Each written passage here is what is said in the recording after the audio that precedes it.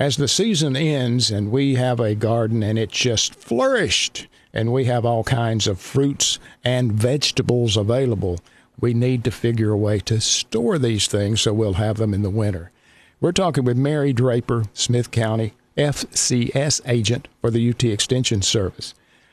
How long is the storage life for fresh fruits and vegetables, Mary? The storage life of fresh fruits and vegetables varies with the type, variety, and pre-harvest conditions. The post-harvest management during transportation of proper control of temperature and humidity is essential for the storage life and quality. What about that proper temperature? You talked about it just a moment ago, and we want to keep them as long as we can. So how do we maintain that proper temperature? So each product has its own temperature requirement, but by lowering product temperatures as soon as possible after harvesting, water loss is reduced, microbial development is reduced, and better quality is achieved.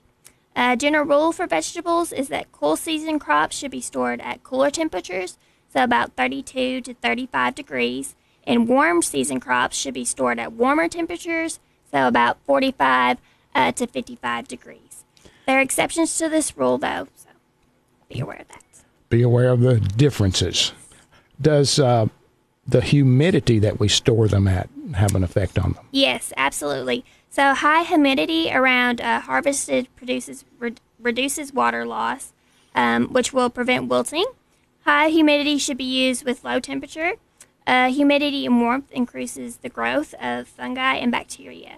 So if you notice fresh vegetables in the grocery market, there's usually a cool mist spraying to help with the freshening of produce. We're talking with Mary Draper. She's from Smith County, the UT Extension Service there, and she's the FCS agent.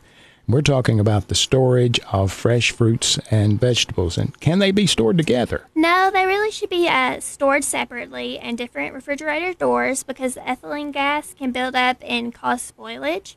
For produce that is best stored in the refrigerator, keep it in perforated plastic bags in the produce drawer of the refrigerator. Which fruits can you store without putting them in a refrigerator?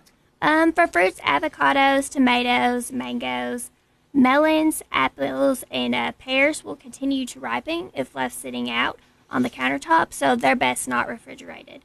But items like bell peppers, grapes, citruses, and berries will only deteriorate and should be refrigerated.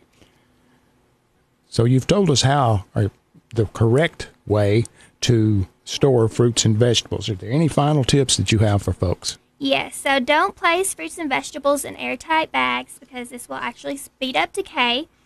Store your food in complete wholeness. When you pull fruits and vegetables apart, you break the cells. So avoid breaking the skin and leave the stems intact.